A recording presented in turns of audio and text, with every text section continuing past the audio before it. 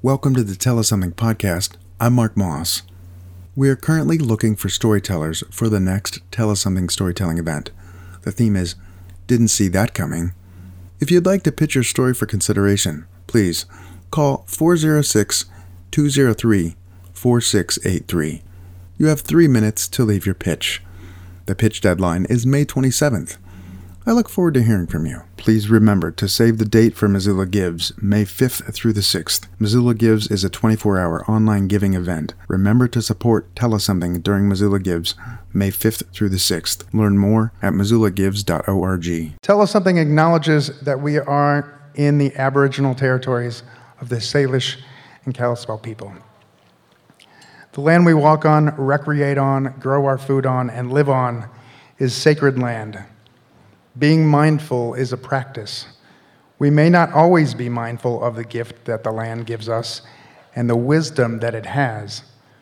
We take this moment to honor the land and its native people and the stories that they and it share with us. This week on the podcast, this big chunk of sandstone had broken out from under her, and she'd fallen about 10 feet. And she was standing, and she was limping and complaining about her knee.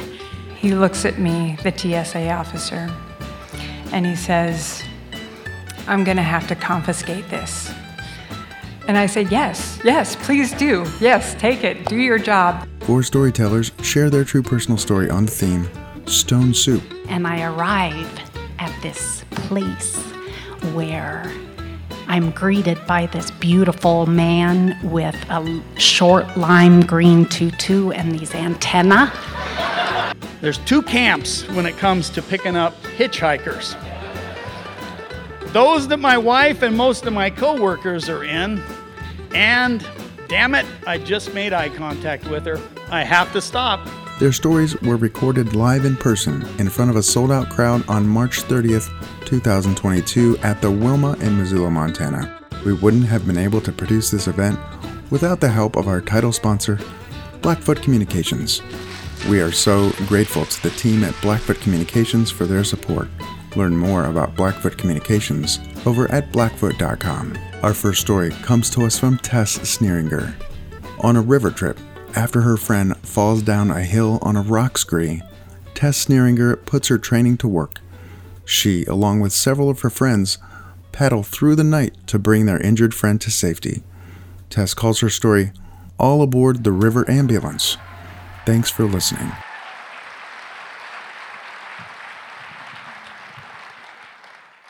So 4 of us were floating down the Green River in Utah in 2 different canoes, and they were tied together, and 2 of us were paddling.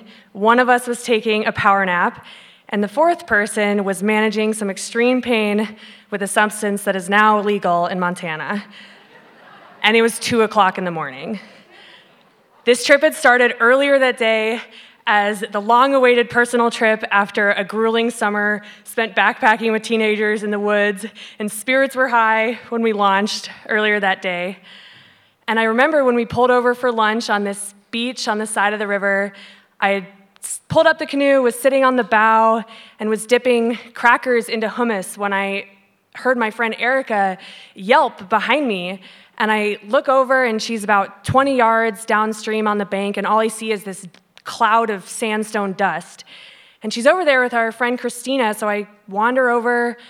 I guess what had happened is she had been climbing up this little bluff to get a picnic spot, and this big chunk of sandstone had broken out from under her, and she'd fallen about 10 feet.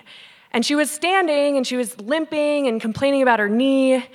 And of the 4 of us, 3 of us are wilderness first responders, and the 4th is an EMT.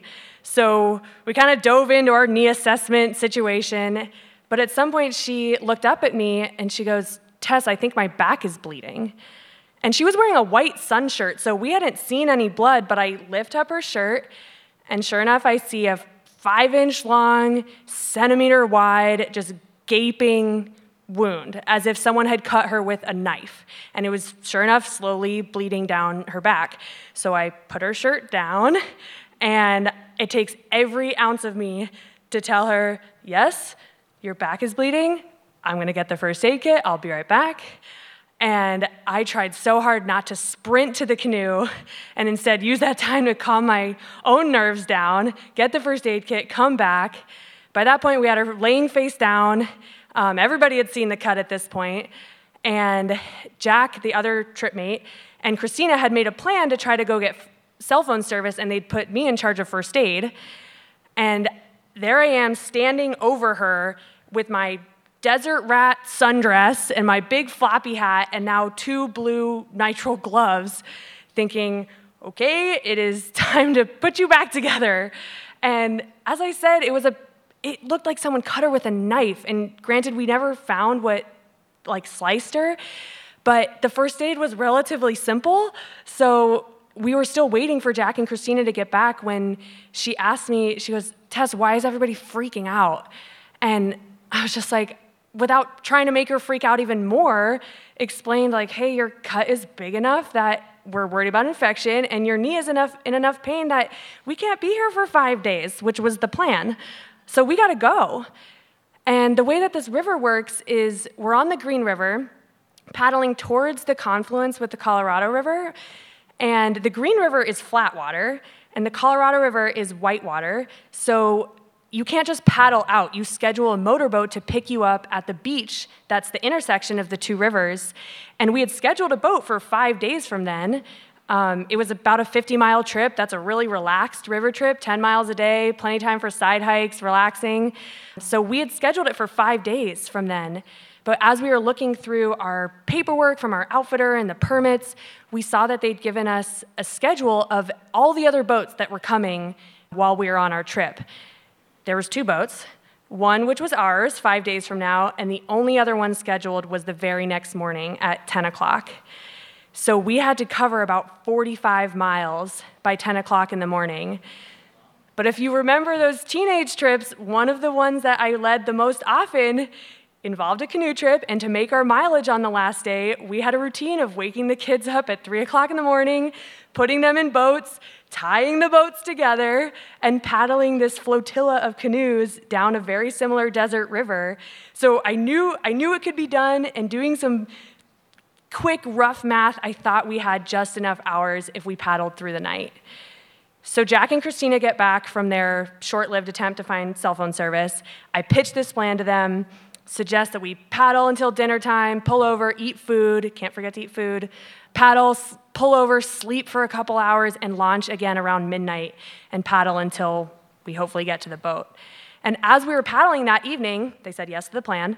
As we were paddling, we were booking it, so everybody we passed could tell we were in a situation. Our boats are tied together, and we're paddling with 80% effort. And everyone we passed, as soon as they learned what our situation was, they had something to give us. Someone had extra Vicodin from an old wisdom tooth surgery. I'm not kidding. They gave us new first aid supplies to change her dressing, and an older gentleman even offered us his paddling chocolate, which was weed chocolate, for his arthritis, which was very, very generous. And so we paddled, we executed that plan just how I lined it out, and we launched again at midnight after a horrible, anxiety-ridden hour of sleep. And we made it about 2 hours until Jack, who's in the front of my canoe, turns around, and he's like, Tess, I don't know if this is gonna work. I'm falling asleep. I don't know if we're gonna make it.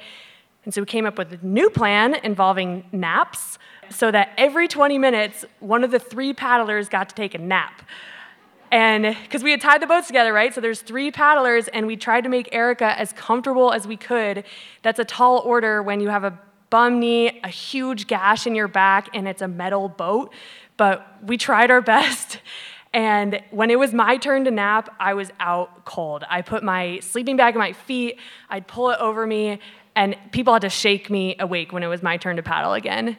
But we kept that rotation going all night long until finally the sun came up and we were tasked with figuring out where the heck we were. Because all night I'd been trying to estimate how fast are we going, how many hours have we been paddling, continually trying to answer the question, are we going to make it? And so when the sun came up, I had to use all that mental math to be okay, I think we're about 15 miles away from the takeout. And how the map works is river miles are labeled on the map, and in this case, they were counting down to the confluence. But sure, there's a line on the map that says 15, but that doesn't mean there's like a stake on the side of the river that says 15. So instead, it's a topographical map, and I'm having to line up natural features to what I'm seeing. And so, I'd be like, okay, I think if we're here, there should be 2 canyons on the right and a tributary on the left. And then there'd be 3 canyons on the right. And I'm like, shit, I have no idea where we are. And I was probably trying to struggle with that for almost an hour, just constantly trying to line up reality to my map somewhere within the range of where I thought we were. Until finally we saw some folks breaking down a campsite, and we knew that the campsites are kind of also labeled according to the river mile, so if we knew what camp they were at, we would know how far away we were. So we shouted over, and they shouted back that they were at Camp 4. So we weren't 15 miles away, we were 4 miles away, and we had plenty of hours to go. And at that moment, we threw down our paddles. Erica shoots this like drugged out fist into the air.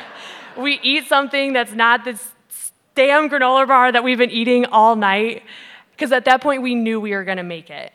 And sure enough, we pulled into the beach. There was a whole crowd waiting for their scheduled boat. But as soon as they learned of our situation, news spread fast, and again, people had something for us. Someone cooked bacon for us, they made coffee, someone set up a shade umbrella so that Erica could sit under the shade. It was like a super sunny beach, and there was even a surgeon there who had this beefy first aid kit and volunteered to clean out her wound again, which was super nauseating to watch. But we got on the boat, we got her to the hospital. She ended up needing a lot of stitches, and she had a torn ACL, which explains the knee pain. So after that moment, we split up to our respective fall seasonal gigs. But every time I think of this trip and many trips since, the reason I go on these trips often is to connect more intentionally with myself or the people I'm going with, and explicitly not all the other people who are out there. The point is to get away. But in this situation, it was all those other people that made our evacuation safer, easier, smoother. And already I've been on another trip where I was approached in an evacuation for help. And I take great comfort knowing that that give and take will be a lifelong exchange among perfect strangers as long as we continue to recreate in these wild places. Thank you.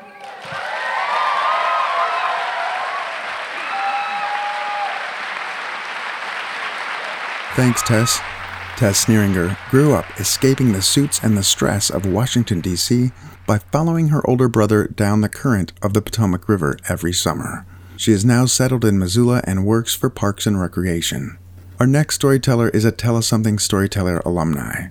You can listen to all of the stories that she's shared on the Tell Us Something website, tellussomething.org. Joyce Gibbs has some very special hunting bullets confiscated at TSA. She resolves to get them back. Joyce calls her story Only in Missoula, Only on Christmas, or If You Don't Ask, You Can't Hear Yes. Hat tip to Chris Latre. Thanks for listening.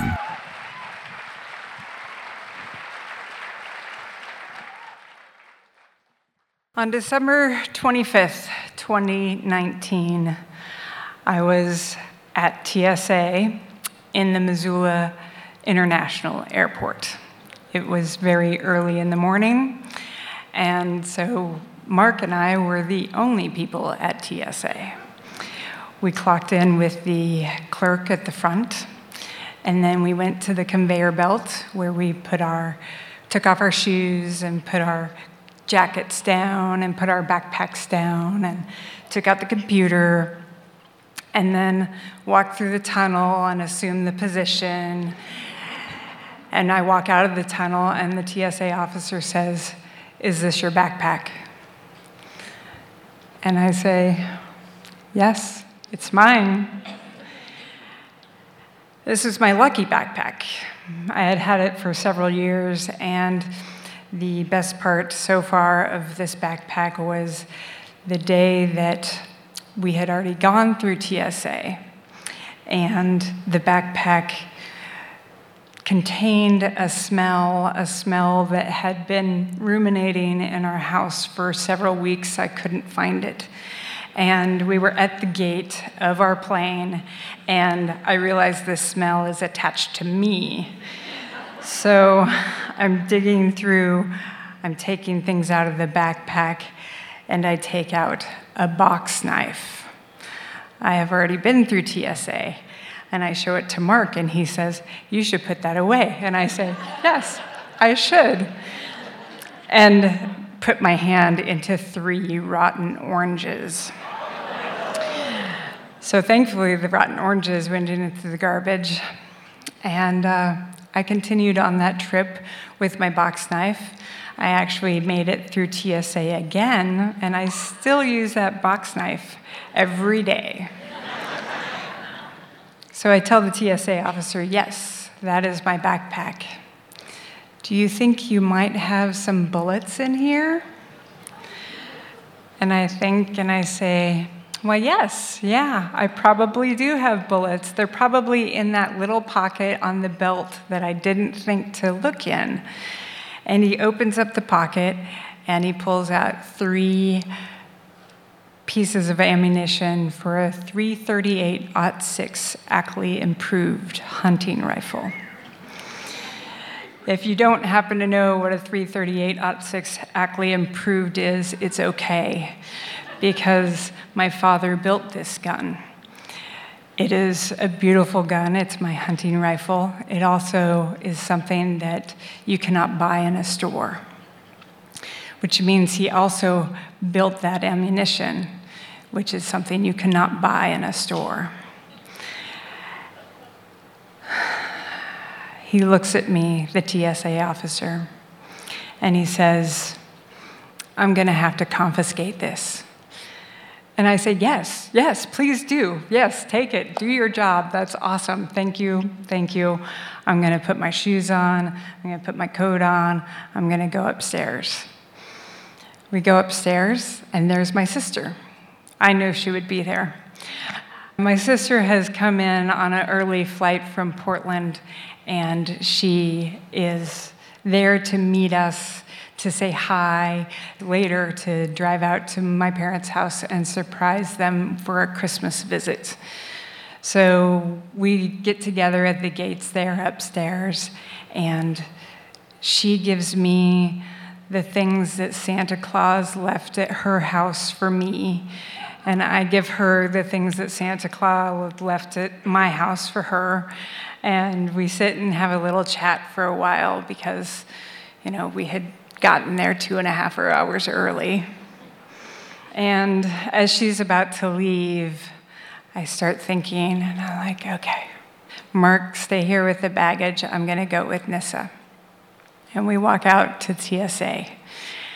And we walk to the clerk, and I say, "Earlier today, I got some bullets confiscated. I'm wondering if I could have those back." And the clerk says, "I'm going to have to ask my manager." I'm like, "Okay, that's fine." And there's a couple people in TSA, so we wait about 5 minutes, and it's the same gentleman who confiscated my bullets. And I tell him, "Those are very precious bullets. Those are bullets for a gun that my father made, and he has to make all these bullets." And I don't know if you know about reloading ammunition, but it is a very long process. First, you have to fire a cartridge. You have to fire the ammunition so you can get the brass casing that the bullet comes in. And then you collect a whole bunch of those.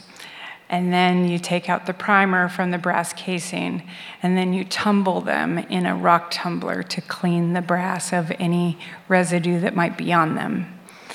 And then you use calipers and very specifically find the measurements of the cartridge to make sure that it will still be safe to once again pack with powder and put a new bullet in.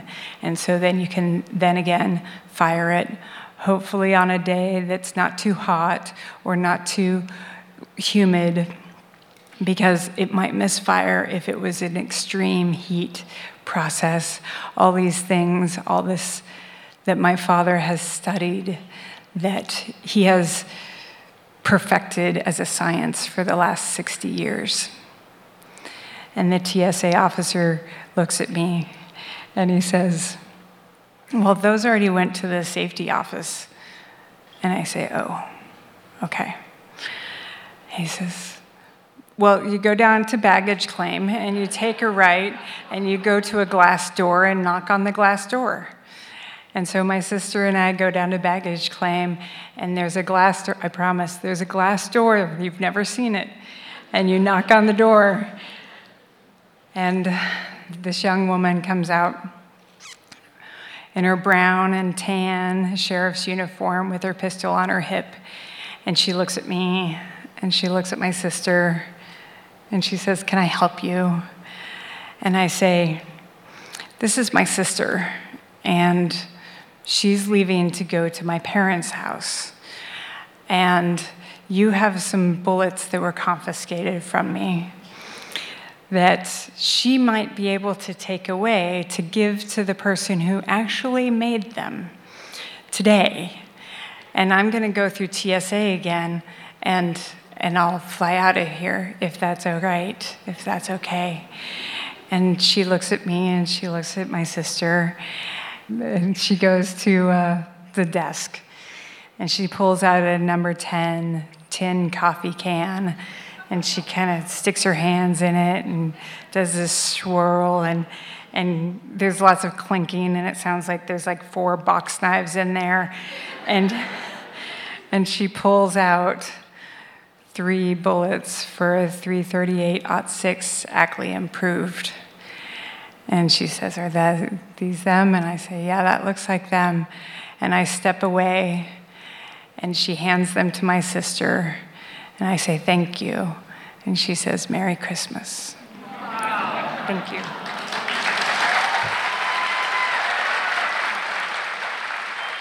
Thanks, Joyce. Joyce Gibbs is a resilient, creative, and adventurous woman who was raised in Missoula. After a brief stint in New York City and then in New Orleans, Joyce bought a dilapidated railroad house on Missoula's north side and spent the next 15 years remodeling it and making it her own.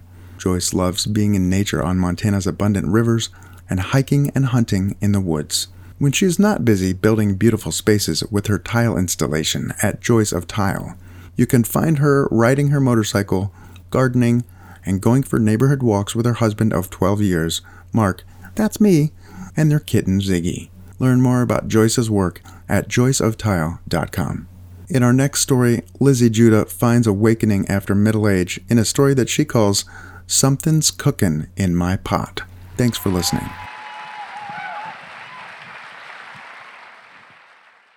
I was born in the Midwest in the early 60s, and my pot was filled with Twinkies and canned spinach and 3 siblings and TV reruns and overly salted broth. And at the age of 8, my dad died, and my mom disappeared into her Scotch bottle. And this left this pot of ours that we called family with a massive crack in it. And nobody was talking about this crack. Nobody was doing anything that I could tell that was trying to repair the damage that was being done. And so eventually, this kettle of ours crumbled around our feet. And I, being the sensitive, intuitive caretaker that I am, desperately tried to gather up all the shattered pieces and the scattered ingredients, and desperately tried to make some kind of magic brew or healing stew that would save us and that we could survive on. And obviously, this was impossible and exhausting. So I eventually left and came upon, at the age of 20, my former husband who, I wasn't going to cry. My former husband who was this cast iron, stainless steel, nutrient-dense kind of man. And he was like solid and grounded and a Virgo. And he contained me and grounded me in a way I had never experienced before. I even wrapped a gold ring around myself for security and belonging. And I gladly just dumped my leaky, brothy, cracked, sad self into his kettle and merged all my ingredients with his ingredients, and we lived with this nutritious and delicious life for years and years, and we created 2 really amazing children and had this beautiful life together. And then around midlife, I would say, this grumbling and rumbling started quaking in my core to the point where I could not ignore it anymore. And I knew it was time for me to take my pot and see if I could cook something up on my own. I needed to figure out how to delineate what was my ingredients and what was all of the ingredients that were scattered around me. So I had been cooking in this one kitchen my entire adult life. And as I left, I brought with me this teeny little Bunsen burner and this flimsy little empty kettle, and wandered around for quite a while, dazed and disoriented, and there was another D word in there, dazed, disoriented, and devastated, and hungry as shit. And then I met this fiery powerhouse of a woman here in Missoula, and as we were getting to know each other, I started telling her that I was living on my own for the first time in my adult life. And I was trying to figure out, how do you do relationships where you can say what you need and you can receive support and don't get lost in the sauce?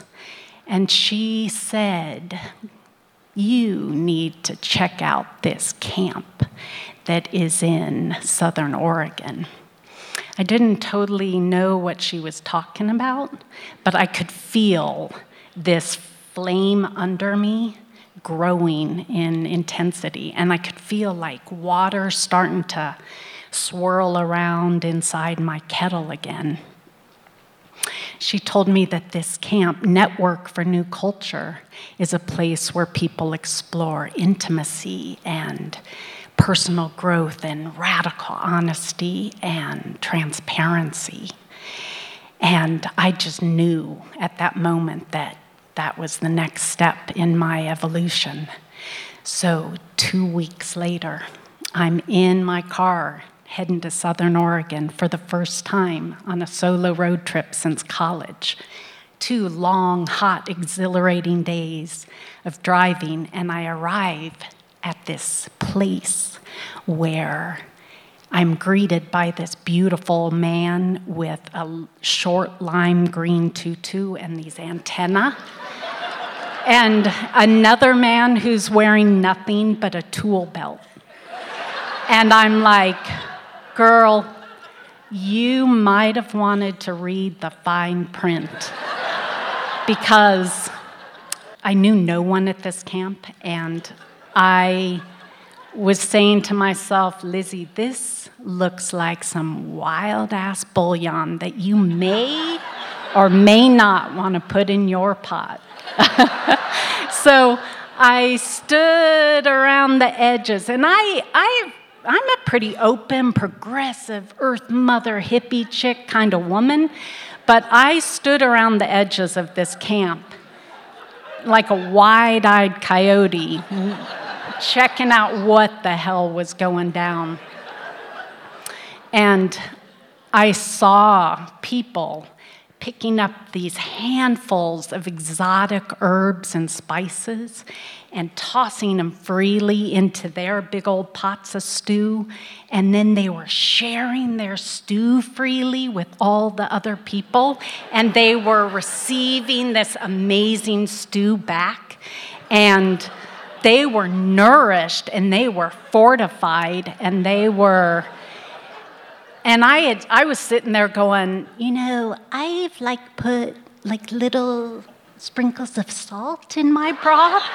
And I wanted a taste of what these people were putting down. So I have a minute left and I have this much more of my story to tell you. So how am I going to shorten it? Okay. So I'm going to tell you this part of it. So one day I went down to the river and I was hanging out with these people singing along the river, and the harmonies were incredible, and the sun was gorgeous, and people are dipping in and out of the river, laughing and telling stories and singing. And I got my courage up, and I took a big breath, and I stripped my clothes off, and I got into the river, and I could feel as I was standing there in front of people that I did not really know, I could feel this fear and this body shame and this sense of the cultural conditioning that I've carried around with me for my entire life just start to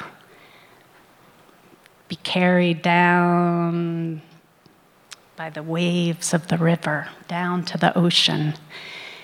And I've been back to this camp many, many times.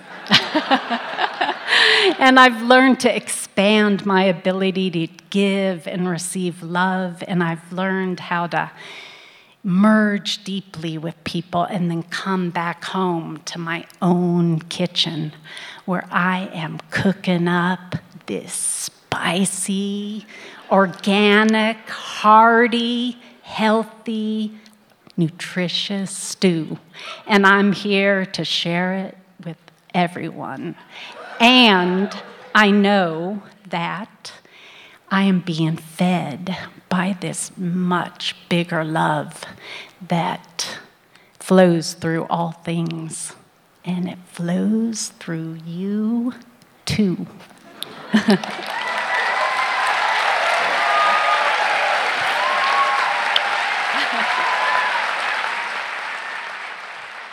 Thanks, Lizzie. Lizzie Judah has been a proud resident of the west side of Missoula for nearly 33 years. She is founder and co-director of Turning the Wheel Missoula and has over 25 years' experience teaching improvisational movement classes, expressive arts groups, and ceremonial rituals.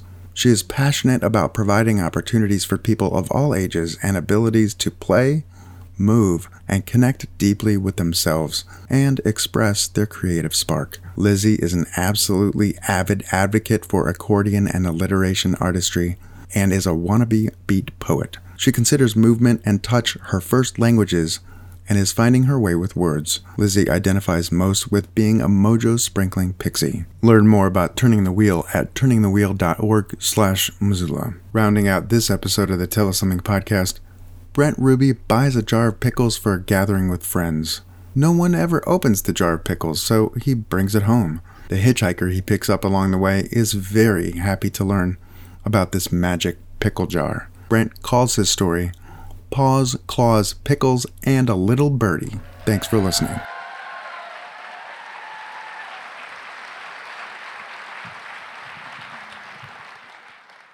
A lot of people don't like road trips. And there's a reason for that. And that's okay if you don't. It's okay to admit it. Road trips force us to merge the things that are organized in our brains with the things that are unpredictable. And the things that are practical and predictable get tangled with the unknown. And that makes people uncomfortable. That's okay. So I'm about 60 miles south of Dillon, Montana, on Interstate 15. Great stretch of road. There's 2 camps when it comes to the philosophy of roadkill. The first camp is my wife and most of my coworkers are in this camp, and that is drive by that shit. I'm kind of in the other camp, which is if it's interesting, if it's feasible, if it hasn't been there a while, I'm stopping. So I pull around, get out of my big truck, and I'm standing in the sun, standing over a dead porcupine. And my scientific brain is calculating, it's about 11 o'clock in the morning. When did it die? How old is it? Because porcupines can live to be like 15 to 18 years old. So I kick at it a little bit, look around. There's no one coming. I'm taking this guy. So I grab it. But before I moved it, I realized, dead things smell. And this didn't smell that bad. I mean, Bed Bath & Beyond is not like saying, oh my gosh, this has got to be our next candle scent. But it wasn't that bad until I picked it up. And then the smell got into my mouth. No matter, I still took it. Put it in the truck, and I'm on my way down to Park City, Utah, where I was going to meet some colleagues for a multi-day meeting down there.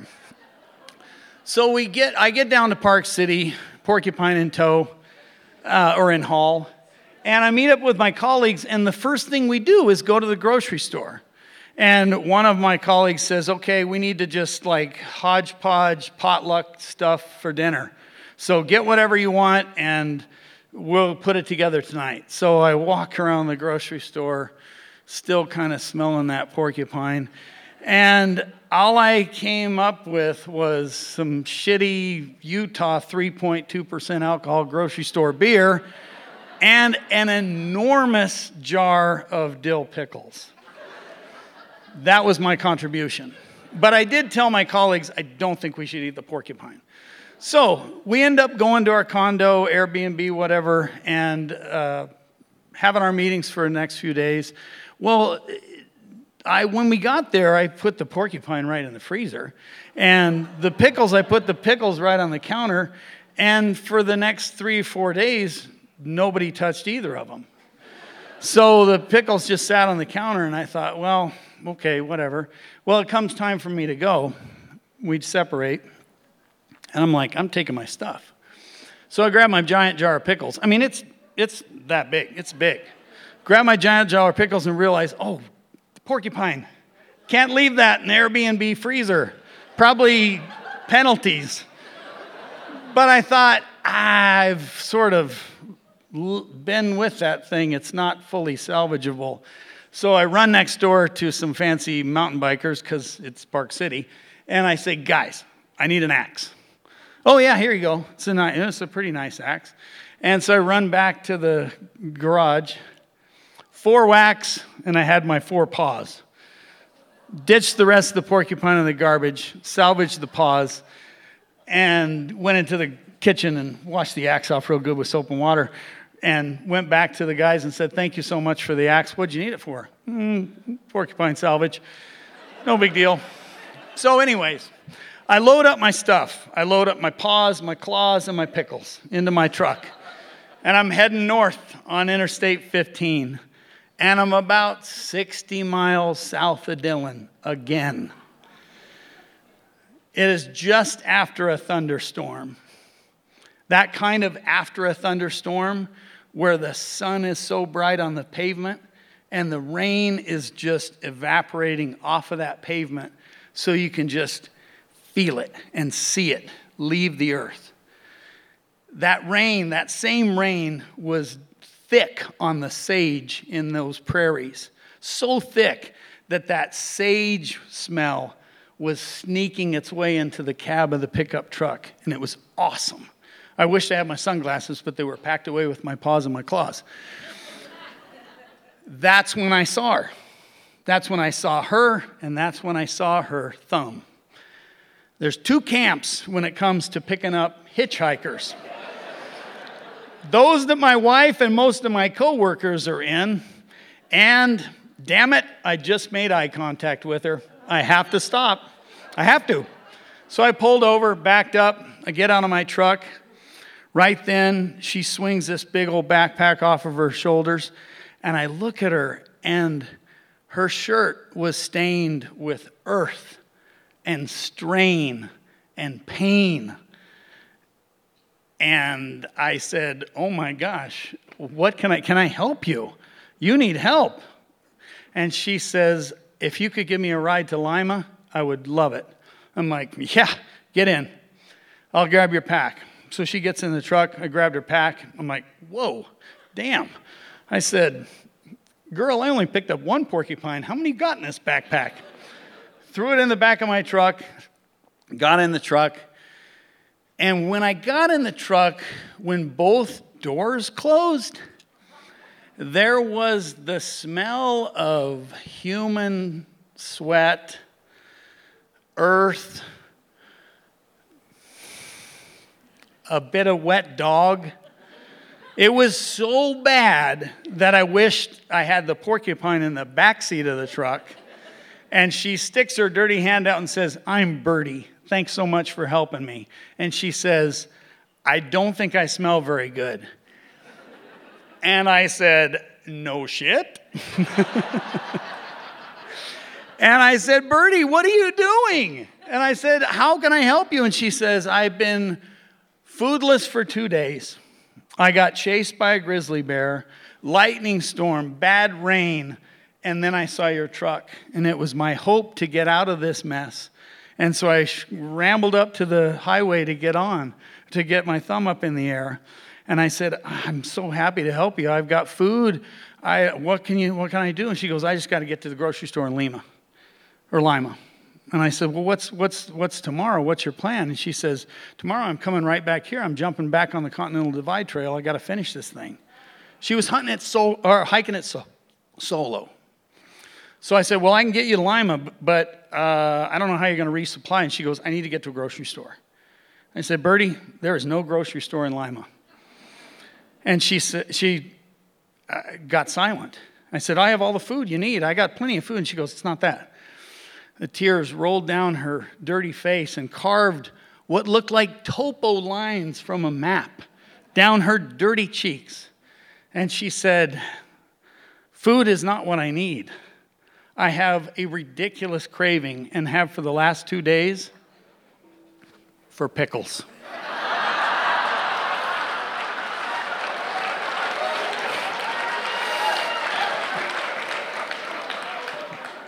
You're taking up my time. At that moment, whatever was playing on the radio went silent. All of the angels from all of the people in Beaverhead County that had ever been hungry, tired, or perished on the prairie locked their wings in position. As I fumbled to reach over the seat to grab my giant-ass bottle of pickles, I struggle over and get it onto the console, and Birdie's eyes were as big as the lid on that jar of pickles. And the tears came back, following that same map, just ending up in a giant smile at the end of her face. I pulled into Lima, we got out of the truck, standing in the gravel, and she insisted that we have a toast. She let me pick the first pickle out of the jar, which was good because her hands were filthy.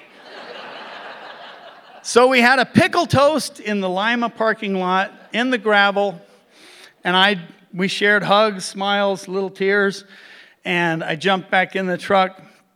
I started to drive away, and I caught Birdie in the back rearview mirror of my truck. She was clutching that big-ass jar of pickles and just kind of dragging her backpack along as dead weight.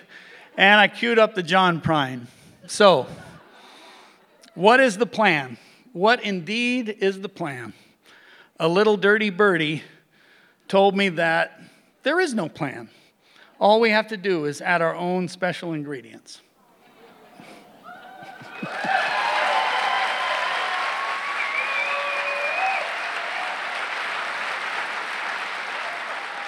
Thanks, Brent. Brent Ruby is a research professor at the University of Montana and has been on a near 30-year quest to do good science. He is also committed to writing his own brand of Henri poetry during his relentless study of applied human physiology. One of Brent's research goals is to effectively share his research findings to improve the health and performance of wildland firefighters. Brent spends time outside of his research in the great outdoors of Montana with his wife Jo and their border collies Rango and Banjo. Brent also enjoys building hollow wood stand-up paddleboards, woodwork, art, and writing children's books. Check out Brent's books, download free coloring book pages, and more at rangoandbanjo.com. That's WRANGOANDBANJO.com. Pretty great stories, right? I'll bet you have a story to share. I'll bet you do, and I'll bet that you have a story to share on the theme. Didn't see that coming. The next Tell Us Something Live event is scheduled for June 27th. It is an outdoor show, and it is guaranteed to be a lot of fun. Why not participate?